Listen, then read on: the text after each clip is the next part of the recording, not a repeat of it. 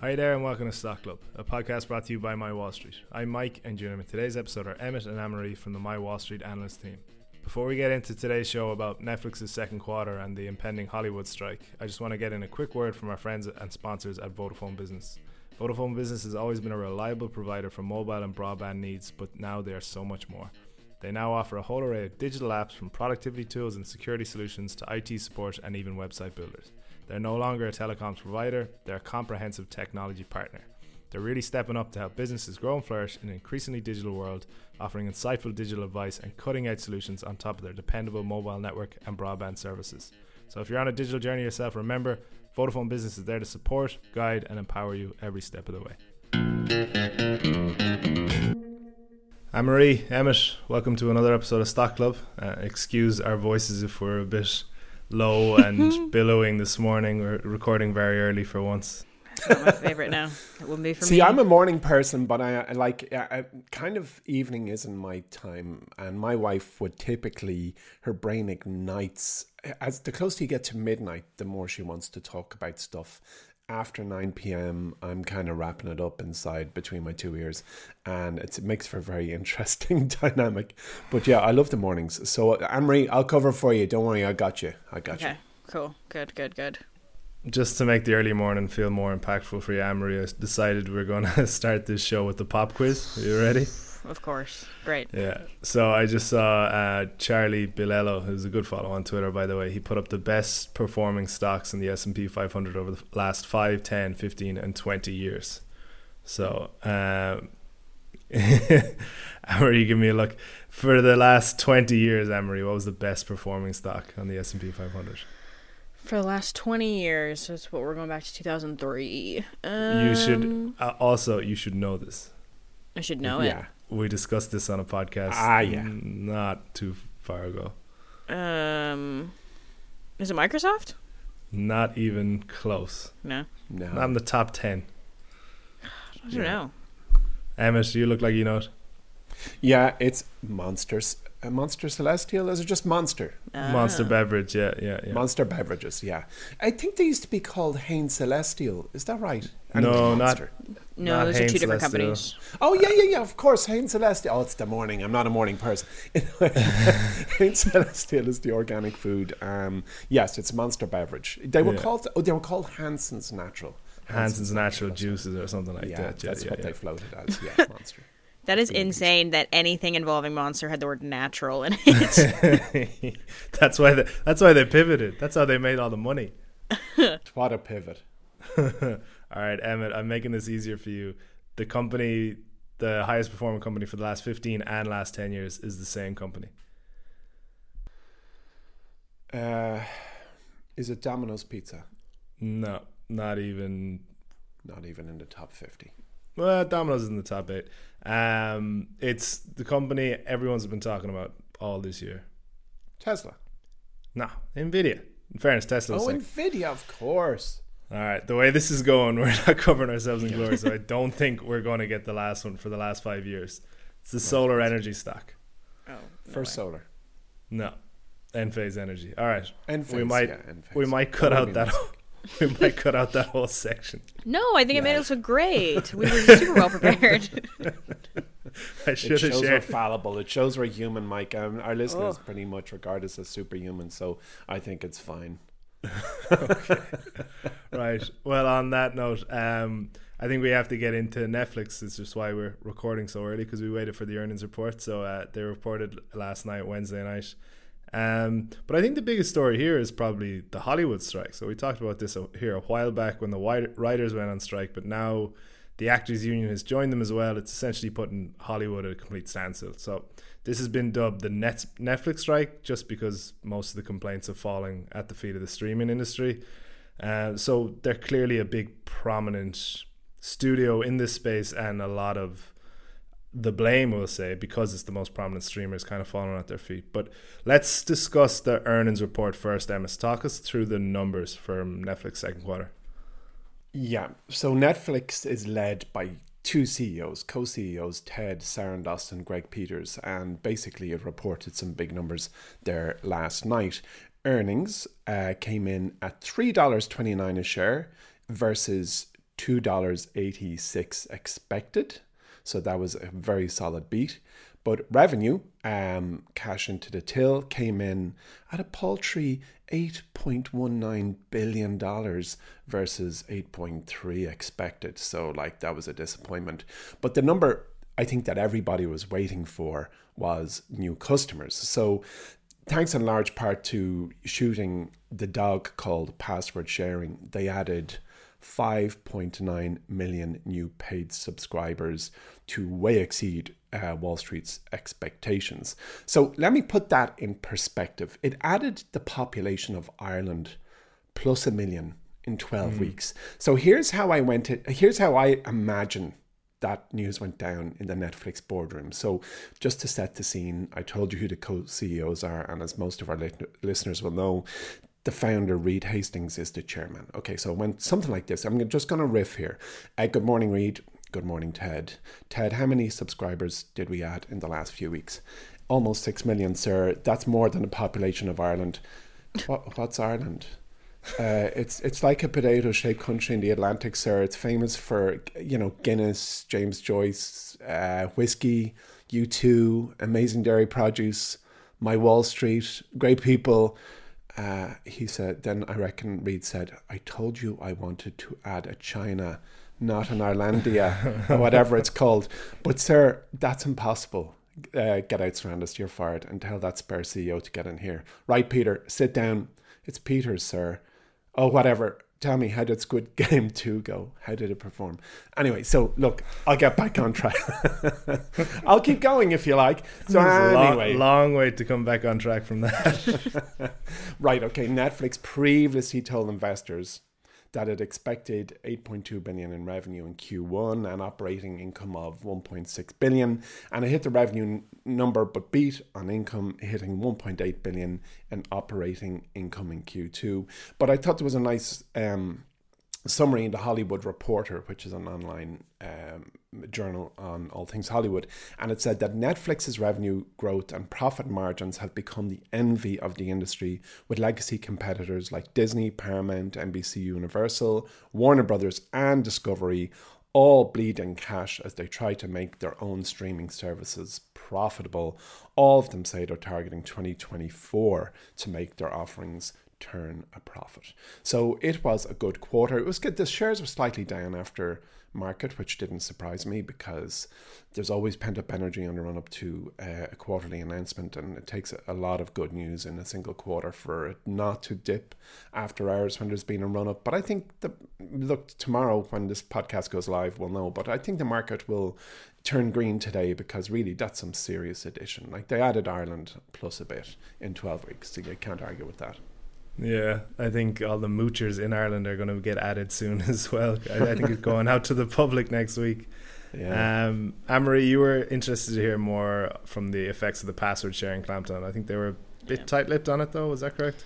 Yeah, I mean, they kind of offhandedly credit, as Emmett just said, that there was a substantial amount of subscriber growth, 5.9 million coming through, and they were kind of like, oh, this was because of the clampdown on password sharing, but there was like no clear outlined figure saying, these are the number of accounts that we credit as spinning off from however many primary accounts. And I mean, maybe Netflix doesn't gather that data. I would assume that they do. They seem to be a company that keeps a lot of data on the inside, though. We're probably going to talk about that later. That got a lot of analysts quite happy. Like, they seemed quite satisfied with the fact that you could draw an almost direct line between, subscription growth and this effort.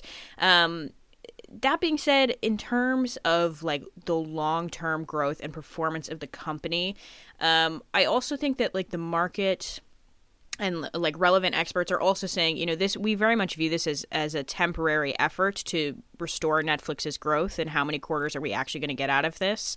Paolo Pastori, who's an analyst at PPE Forecast, said that the results were a strong endorsement of Netflix's strategy, but cautioned that a crackdown was simply a short-term measure and Netflix needs to consider a further pricing strategy for the mid to long term. I would actually push beyond that. Like, I'm not very interested in hearing Netflix discuss pricing strategy, as I was almost view that as being quite routine, very similar to how we discuss like Costco's pricing strategy. If you're a subscription service and membership service, there is just an understanding that every 3 to 5 years you're going to review what you charge people, and that should be quite normal. I think realistically, if we want Netflix to get back to maybe earning the reputation of being a growth stock, I want to see maybe the gaming start to move anywhere. I feel like it's now less about how much money can we make off of our central television and movie content, and more like how do we make more money from our primary market within North America, and then how do we make money out of, you know, some remaining markets that we haven't yet come into, which is going to be, I'd say the big focus is going to be India, and we've heard that articulated already from management. Okay, so let's talk industrial action. This strike is affecting every studio in the US. I just kind of wonder how Netflix comes across amongst it all. Yeah. So just to kind of fill in of what this has actually done, overnight, effectively all productions that hadn't already halted due to the writer's strike in the United States have stopped.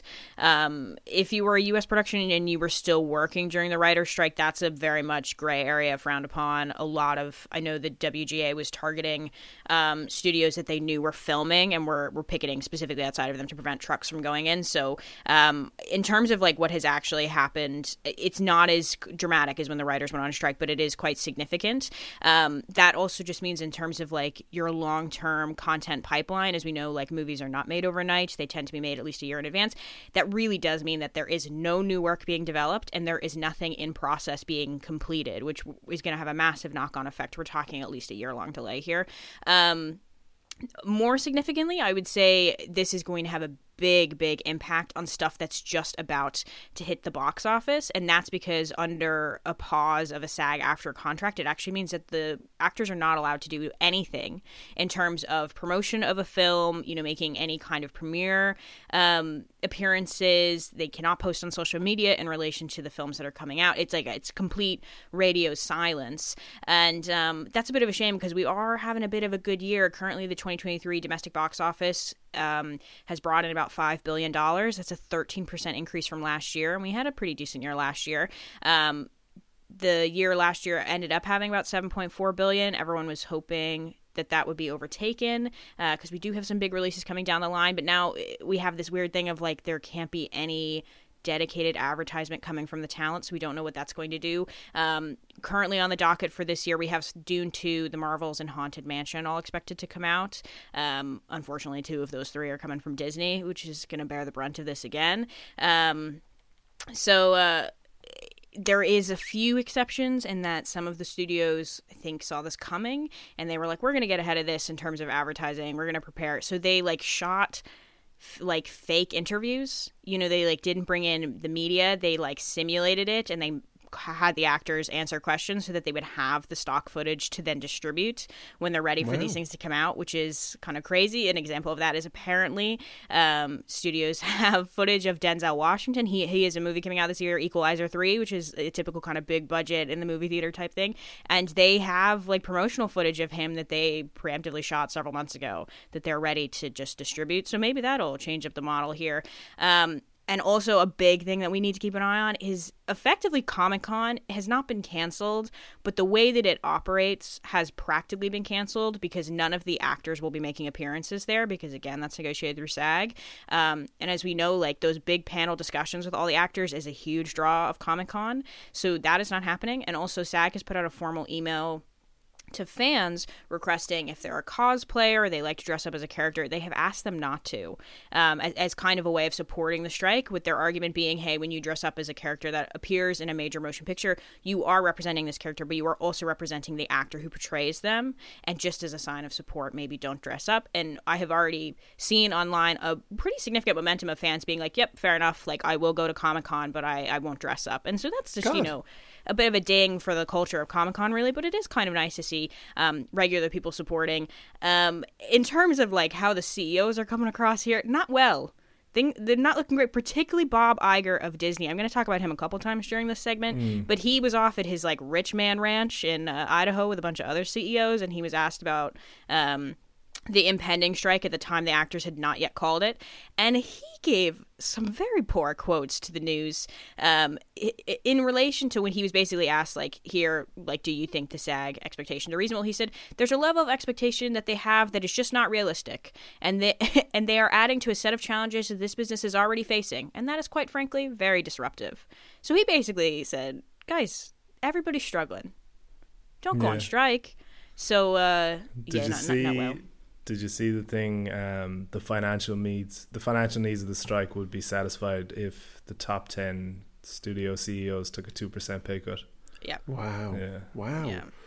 But you know something, like, there he is. I like that. Firstly, I like the idea of a rich man ranch. I want one of those. They probably have 6 bedrooms and 6 bathrooms. But you know, Comic-Con this year sounds like, I don't know, like the World Economic Forum. It's going to be like suits and pretty boring. I didn't know that. Hold on a minute. Is Comic-Con a company? Because like, is it a limited business, so to speak? Yeah, but they tend to be unassociated with one another. So, like, Comic-Con San Diego, which is the very famous one that all the actors go to, that is a company. But then there's like other, like, we have a Dublin Comic-Con, but I don't think the concept of Comic-Con is copyrighted. So, like, they're not associated with one another. But the big one is a business. Yeah. Well, I went to, did I go to Comic-Con or something? When I was in college, I went to something in Dunleary, which is a suburb of Dublin, and it was in the Royal Marine Hotel there. And it was, it was a science fiction convention. I went with a friend of mine, and honestly, it, like, as a physicist, I fit right in, but that was about where it ended. Guys, can I tell you a even better story? Like, better than I went to the science fiction convention. I had my moment of meeting one of the strikers 2 weeks ago. I was out with my son walking our dog, and in our local green where dogs are allowed to run around, I ended up standing beside another dog owner, and it was none other than Cillian Murphy, star of Oppenheimer. Yeah, and he lives in my town, and I've seen him jog past, and he also signed the wall of my local Italian. And for whatever reason, like, you go into my local Italian restaurant, and it's great food, thanks, Cillian Murphy. They were obviously super starstruck. They were like, here, sign that. But anyway, I had a good chat with him. It wasn't just a nice day, yes, nice day. We had a proper conversation. But I immediately knew, first, my son immediately knew who he was because he's a big film buff. And second was, I had to immediately go, right, do I play it cool and not mention his superstardom? Or do I go, oh my God, I'm a big fan, here, sign my shirt. So I went with plan A, which was the Irish style, which is like, I don't give a damn who you are. But anyway, we had a good we had a good chat. We spoke about the best food for a dog's bowel motions. We spoke about everything except the things that were hot on the agenda in the world right now, like the Screen Actors Guild strike, which I wanted to raise. But anyway, by just funny coincidence, I was subsequently contacted as a customer of a food company, a dog food company called Phoenix Bark, which is, I have to tell you, brilliant for dogs if you live in Ireland. And they said, hey, do you want to invest in our business? We're doing a raise, and they just contacted all their customers. And I just said, just check your database there. Is Cillian Murphy a customer? And this is so anti-GDPR. I'm sure it's even worse now that I'm broadcasting it. But anyway, and they said, yeah, he's on it. Who's he? And I really wanted to say, that's Cillian Murphy. And I went, it's just a friend of mine. So now I have somebody out there who thinks Cillian Murphy is a friend of mine. Isn't that a good story, guys? Don't cut that out. That's a great story. It's a great one. I think poor old Phoenix Bark will have the GDPR up there bomb now soon as well, but whatever. No, it's grand. Sure, it's grand. Okay. Back to the strike though. What did Netflix have to say about it on the call? I was reading articles saying that their international production capabilities kind of sheltered it somewhat compared to other studios. Yeah, that does seem to be the thing. I was actually quite interested though because I just slandered Bob Iger. I actually don't think it's slander if he said it himself and made himself look bad. But Ted Sarandos on the call actually took a pretty long moment to discuss the importance of unions. And he went on to tell a very personal story about how he grew up in a union household and his father was an electrician, which meant he was in a union. And he talked about when his father's union went on strike for a number of months and how difficult that was for the family, but also how important that was for the overall industry.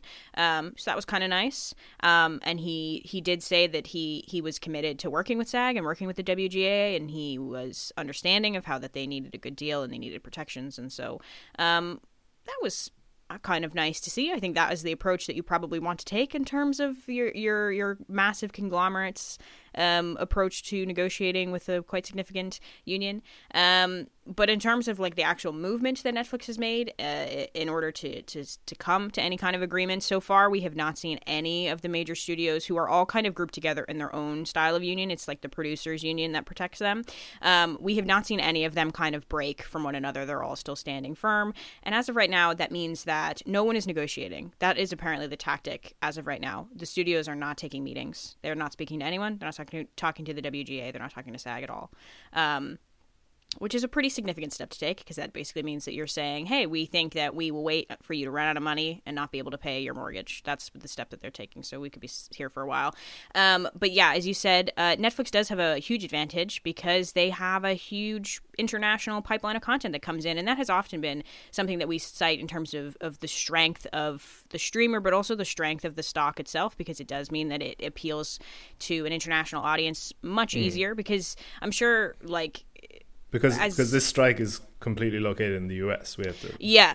So SAG-AFTRA only represents, again, with like the writers, they only represent people from North America. There are equivalent unions that exist across the world. So if you're a British actor who primarily only works in the UK and, you know, you're only working for UK productions, it means that your contracts are not negotiated by SAG. They're actually negotiated by UK Equity. And UK Equity is not a sister union. If it was a sister union, they would also be on strike. However, UK Equity is taking a vote to determine whether they will go on strike in solidarity. But as of right now, the UK union is satisfied with the terms that they have been able to negotiate with their local studios.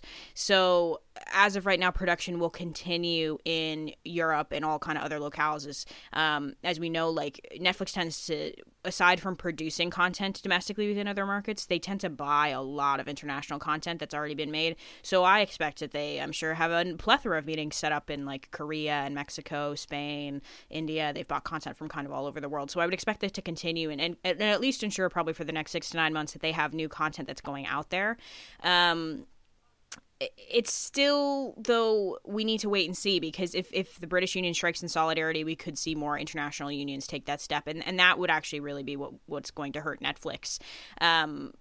As well as that, you could have some big name actors kind of step out of line. As you said, they're like Cillian Murphy there. He is a SAG member. He's representing an American film. Oppenheimer was made by an American studio. We actually were meant to have the Oppenheimer Irish premiere yesterday, and he was meant to be there. And he said he would not be attending because his union was on strike, and he was very apologetic for that. You could have, I don't know, you could have Olivia Colman turn around and say, hey, I won't be working in solidarity with SAG, because she has the power to do that, whereas, you know, smaller actors would just get fired. So that's kind of where we are. I do think Netflix, as you said at the top, like this is being called the Netflix strike because they're the ones that originated the streamer model, but they're likely to be the least impacted. I mean, Disney we'll have Squid Game 6 by the time the strike is over. Yeah, like Disney is going to bear the brunt of this. Like all the major big archaic studios are, but Disney was really the one that broke from the herd early days in terms of the pandemic and said, hey, we are going to continue to rely on big box office releases. Yes, we will have Disney Plus, and we will make accompanying content that supports our big box office releases. But, you know, they have this expectation that any Marvel film that they put out is going to generate $1 billion, and they're going to put out 4 to 5 of those a year. Nothing's being produced right now. So this is going to delay out their Marvel schedule. You know, they undoubtedly are planned for the next 4 years, and they're going, we're going to have a massive gap from 9 to 12 months. And that's where we generate all of this content. And because they have built everything, it's like all their content is relying upon one another. You know, they need this movie to come out in order for these 2 TV shows to come out. And if they don't come out in that order, it's not going to make sense because people won't like have seen this villain get introduced or whatever. So everything for them is being delayed. And they shoot absolutely everything in the US, in Los Angeles, in the studios that they own. So this really the first place that they're coming for right now is those big old studios. Yeah.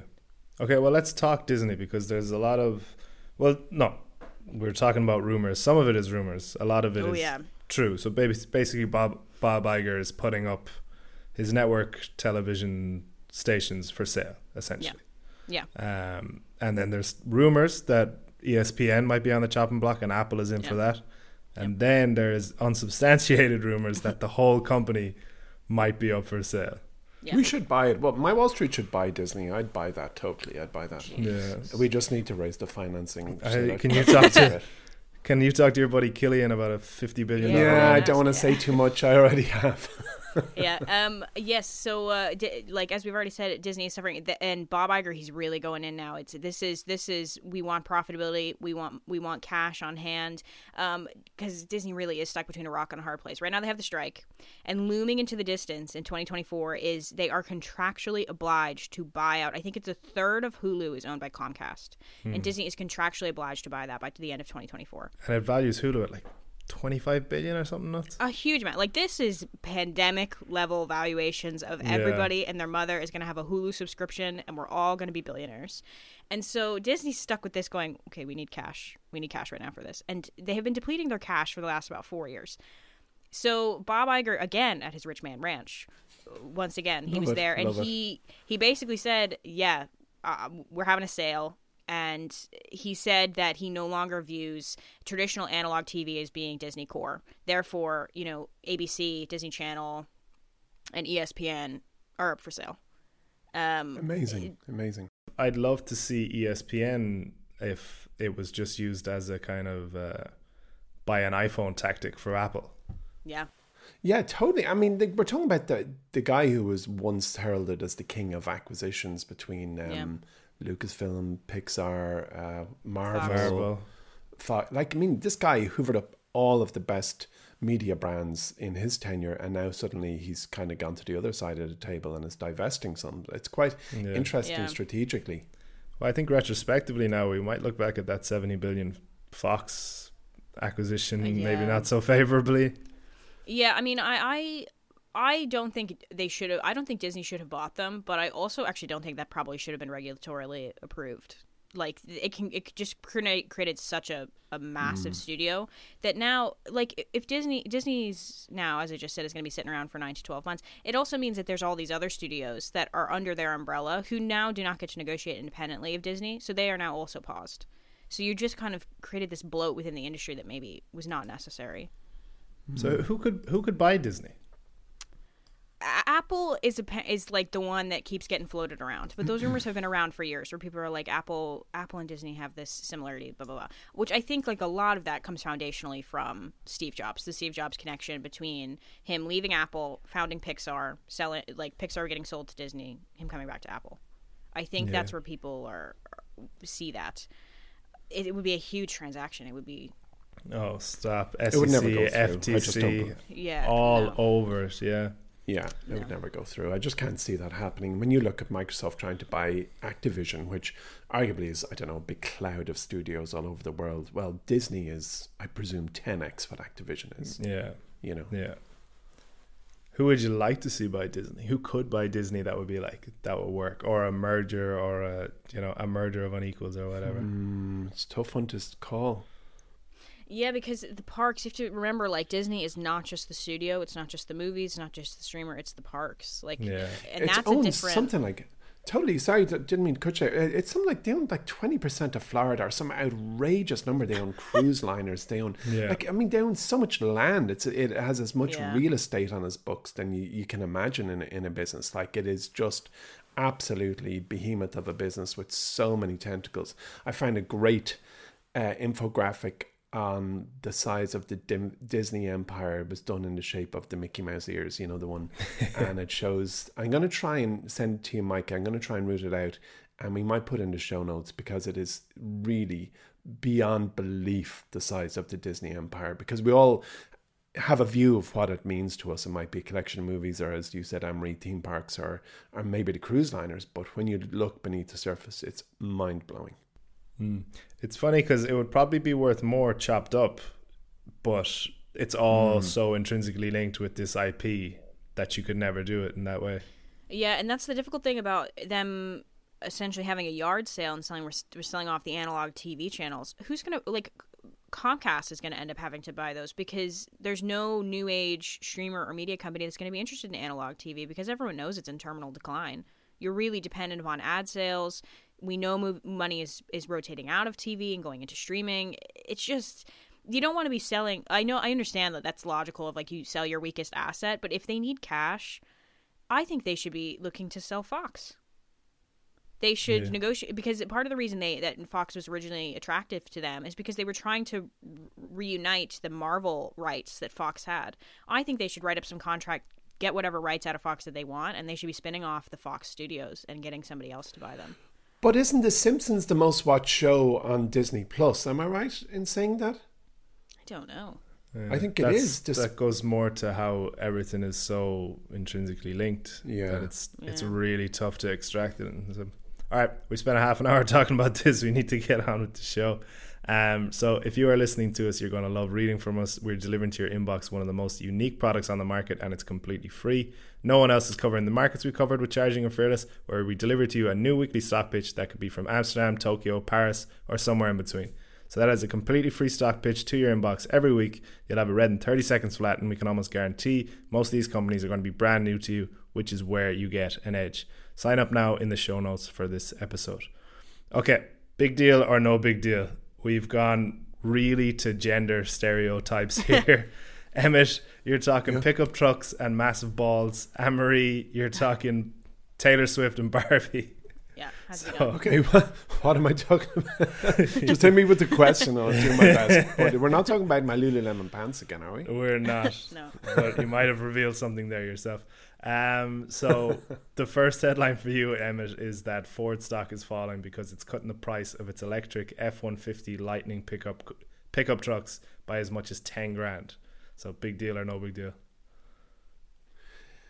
It's a big deal if you bought one yesterday and you open the paper today and you realise you're down 10 grand. What's that expression about when a car rolls off the courtyard of a sales office that immediately it drops like something like, well, in Ireland, I think they say 5,000 or 4,000 euro.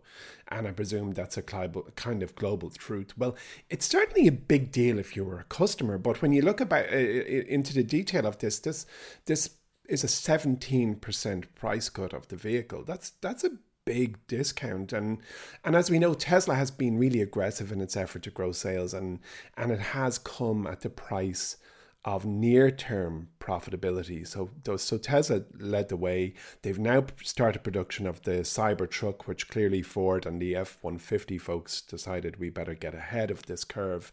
And all along, Ford was always reluctant. Ford was always reluctant and expressed reticence about doing price cuts on EVs because it hurts the resale value and it also kind of damages the brand image. But Tesla has more wiggle room to lower prices because its operating margins are higher than those of its rivals, especially Ford and especially in EV. So is it a big deal, or is it a deal or no big deal? Deal or no big deal? Getting tongue twisted. Well, it is a sign that, we know that a race to the bottom in a price war is a sign of commoditization, if you will, and it's also a game where only the most capital efficient or those with the biggest pile of money will win. So I'm actually going to say this is a big deal because apart from the fact that you will have created a sense of, I don't want to use the word betrayal, but hard done by for everyone who bought this truck yesterday, you are now suddenly going head to head on a price war with a competitor who can go deeper than you. And I don't think that's a wise move. But look, I give it a 10-minute look over. And I'm sure the Ford accountants and financial people have given a very good view on this and they want to grab market while market is hot. But I think it's quite a big deal.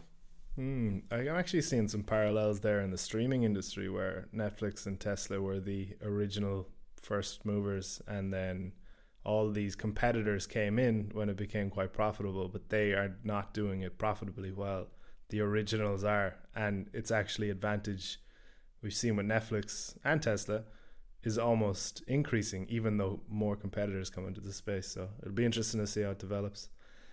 Okay, Anne-Marie, for you, cinemas across the world are selling out to see Barbie. Big deal or no big deal? I feel like the cinema industry needed something like this. They did, yes. And personally, just for me, huge deal. Massive deal. Very excited. I have my Barbie tickets purchased. I'm going on Saturday, and then I'm seeing Oppenheimer on Tuesday. Very excited. Nice. Big day for annoying people. Where do we see? This is actually quite exciting, to be honest, because I think when the pandemic hit, everyone was like, I don't know, are we ever going to get back to even like a 90s cinema culture of there was a consistent number of movies heading into cinemas that every weekend you'd be like, yeah, do you know what? I'll go to the movies. I want to see this. You know, because the studios did establish that system of they were like, if there wasn't a $200 million budget and there weren't special effects going in, I'm not going to see it. And then we also got caught up a bit in the it needs to come from an established franchise type thing. No one wants to take any risks. I want to go see the 17th Marvel movie, and I know it will be passable and that will be fine. So it's very exciting to have two large budget movies that have both been led by significant directors that have kind of been given their artistic freedom here. And yes, Barbie is an IP movie, but it's not a franchise film, so we're getting some credit here. We are not yet in the weekend, but as of right now, the two films together are expected to generate about $200 million just in their opening weekend. Not to mention that we just got a Mission Impossible film that's still in theaters, still generating ticket sales. We have Spider-Man Across the Spider-Verse that came out last month, that is continuing to bring in money.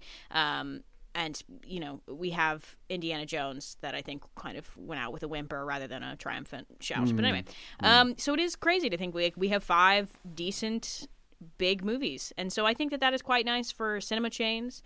Please, no one buy AMC stock. Absolutely not. Or the AMC stock bear tokens or whatever they are. Yeah, don't do that. Don't buy cinema chains. It's still very risky, and as we just talked about for the last half an hour, there is an impending strike, which means this will be fine for the next 6 weeks, and then we will probably go back to everything being very bad. But this is as good as it gets for a while. Yeah, but I think it's very exciting. I think it's very exciting culturally in terms of investing. Not much to say here because like what I have learned from like reading about films and cinema for the last 2-3 years in terms of investing, that industry is so like divided up and there's so kind of many old world players that like it's very difficult for like if several movies do very well, it means that like 12 companies are going to make a meager amount of money and like nothing all that impressive happens. But interesting fact, some 40,000 AMC theater loyalty program members have already purchased tickets to see Barbie and Oppenheimer on the same day at the weekend. So that's kind of fun. People are doing the double feature. Pretty sedentary day though, isn't it? Like, you know, you wouldn't want to be doing that too often. And what are you going to do? I'm going to sit down for 6 hours today. Might eat a few buckets of popcorn. Don't know. I think the order matters as well. If you're watching a 3-hour movie about atomic bombs and then you go into Barbie after, I don't know if that's the way to do it. Suspension of disbelief. You know this thing where when the first 10 minutes kind of sets your scale of 1 to 10 and suspension of disbelief. You go in, you watch Barbie and you set it to like 2, and then you go into Oppenheimer and you've carried your 2 from one theater to the other. It's going to be quite the shock. Okay, Emmett, I've got an interesting stock for you here. So Sphere Entertainment, it's a spin-off from Madison Square Garden. It's that big, huge sphere we've seen that's taken over the Las Vegas skyline, over everyone's social media and everything. So this stock has nearly doubled so far in 2023. Yeah. Big deal or no big deal? I think it's a big deal. I find you actually obviously said to me yesterday, hey, will you have a look at the Sphere? And I was really taken aback at what I saw, not just structurally, but the business itself. So it is the world's largest spherical structure, and it can seat 17,600 people. And the venue is designed to provide this unique immersive concert experience for fans, and as you said, it's been spun off and its ticker is SPHR. It's about $36 a share. Its market cap is about $1.25 billion. Now, this recently giant ball that's now sitting in Las Vegas is located at the Venetian Resort, and there's plans to build more of them around the world, which I found very interesting. And the exterior of the Sphere, for those who haven't seen it, is fitted with 1.2 million small LED screens capable of creating really impressive animation effects. And it's basically a 250-foot tall LED screen inside the venue as well. And it's just going to really wrap around the audience. And you know, we often hear about reinventing the entertainment experience, and IMAX was a stock I looked into in great depth at the time, and it just does bigger screens at higher quality, as I'm sure everyone who's listening knows. But this is truly different, and I think it's a very, very interesting structure that when it eventually starts to replicate around the world will be a huge success. I'd be sure of it. U2, the Irish band who I mentioned earlier when I was giving you my little diatribe that you didn't laugh about with Reid in the boardroom, a little Irish band. They're going to be playing 25 gigs at the Sphere in Vegas from September, I think, through to December. It's kind of a residency. It's kind of their Celine Dion, but it's smaller. 25 gigs, and they're basically going to be doing their 1991 album Achtung Baby, which was kind of the first, I suppose it's the premiere of the Sphere. I think it's very interesting, and I'm going to look deeper into the stock and into the business, because I can just see when they roll a few of them out, no pun intended, across the world, this is something that will draw crowds. So for a band that you let me give you an example. Years ago, my wife and friends and I went to see Sting or maybe the Police. Actually, it was the Police in Ireland's largest venue, which is Croke Park. It's the National Sports Stadium, and it's ginormous. It can seat something like 82,000 people. And we were at the very, very, very, very, very back of the top row, furthest physical point from Sting himself in the whole place. And the delay between sound and visuals was several seconds, so we could see the wave of claps move back towards us like a sped up Mexican wave, and the experience was just awful. Like, it was terrible. Now, I had a great day because, frankly, I don't mind sitting at the back, and I've hit that age. But when you've dropped whatever it is, how much are the Taylor Swift tickets, Anne-Marie? They're starting at €59 and they go up to like 300 and something. Yeah, so if you're going to drop a couple of €100 on a night out with friends, you want to have an amazing experience. I'm pretty sure the Sphere is going to do that. And I saw this short video of Bono, the singer from U2, just walking around the Sphere, discussing its attributes. And he was saying this is the first venue that's really built for the listener.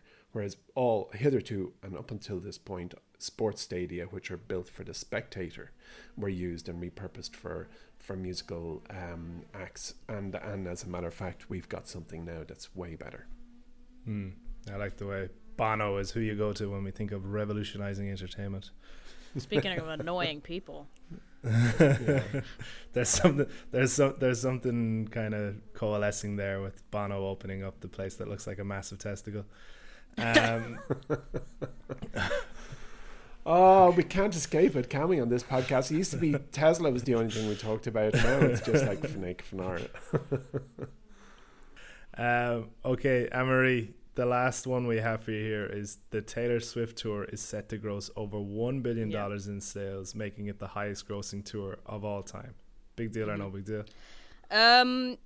Actually, like, quite an impressive deal, I would say. I'm excited. I have two facts here that I kept on my phone. I didn't put them on my computer, so I'm looking down. But anyway, they did surveying, and they said that the 52-show domestic run, which is just the shows in the United States, which is about to wrap up, is projected to generate $4.6 billion in new consumer spending. That has led some economists to conclude that Taylor Swift may have actually prevented recession in the United States. Imagine being so powerful that you could prevent a recession by forcing people to spend. It's like $1,600 is the average consumer spend for this concert, and that's like hotels, flights, tickets. Yeah, that's its whole own big problem. thing, food. Yeah, which, like, that's awful to spend $1,600. But yeah, she got every single person coming in the door. She took $1,600 off them, and she has prevented recession. Great day. And another fun fact, just so people can contextualize this, was that Taylor Swift's opening night of the Eras Tour, which took place in Glendale, Arizona, which is where the Super Bowl was played, generated more profit for local businesses than the 2023 Super Bowl. Stop. Yeah. That's nuts. Yeah, so very, very impressive. This story actually does have a stock that we can talk about. Would anyone like to guess it was in Charging and Fearless a couple months ago? Universal Music Group.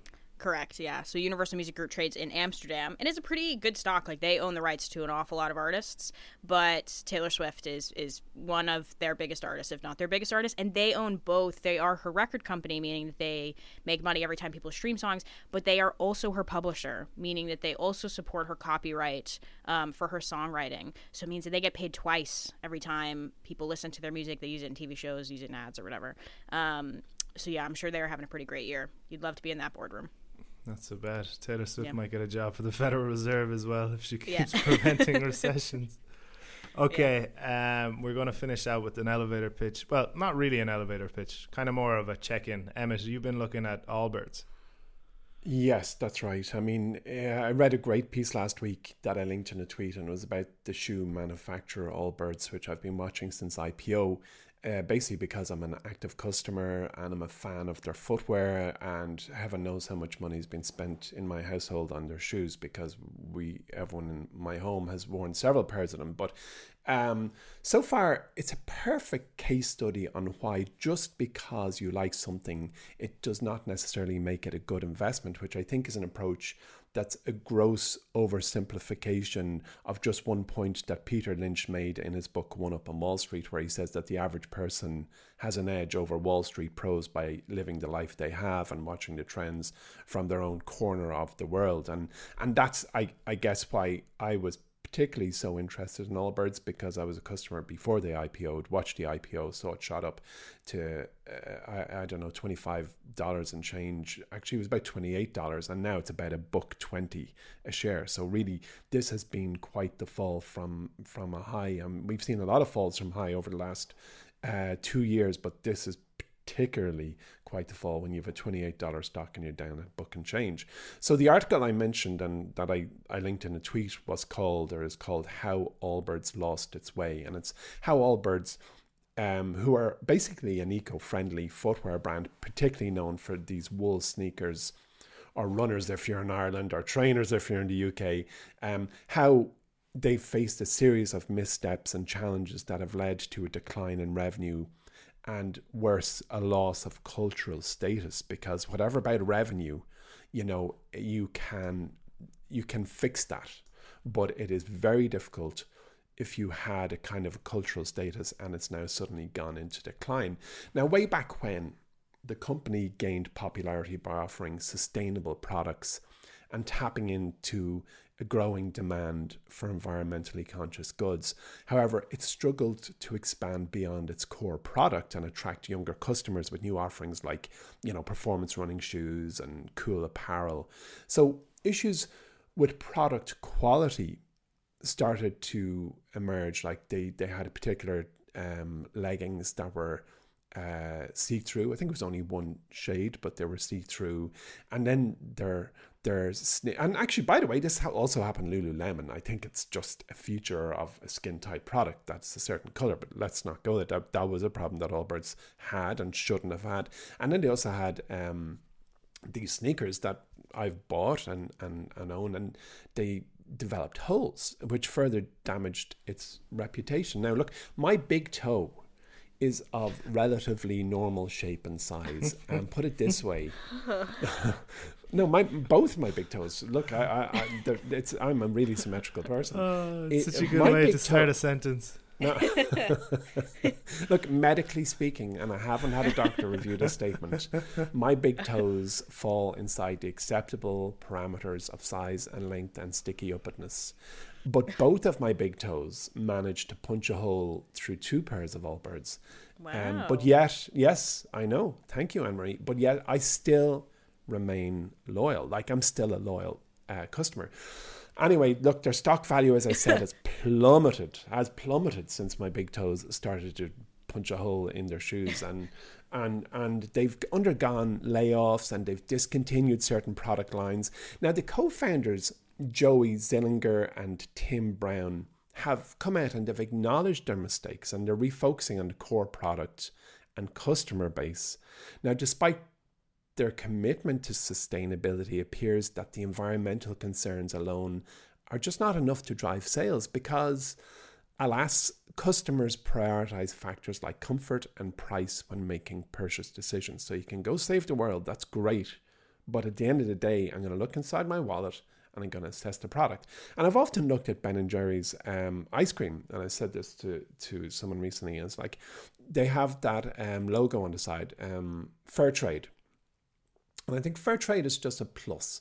When you want ice cream, you want the one that tastes the best. You want cookies and cream or whatever it is. And the fair trade just makes you feel good about the purchase. And I think that's the effect that you get when you buy an eco-friendly product such as Allbirds shoes.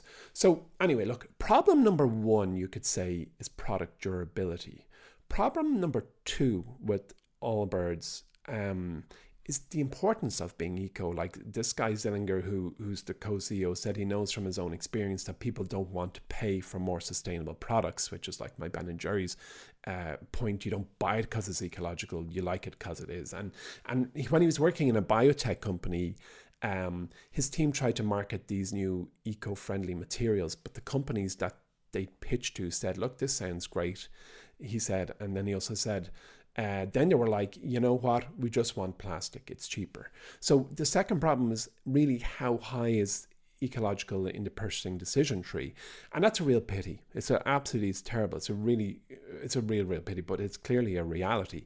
The third problem, and these problems are in no particular order, I'm just shooting them out, is that they expanded too fast and found that they had a pile of products that were somewhat contradictory, like supposedly these high performance sneakers and in the same product line these ballet flats, and they were neither technically extraordinary nor complementary. So the cool kids just didn't really feel it was a brand that they could connect with. And then the fourth problem that I can see is that up until recently, there were co-CEOs who appeared to never disagree.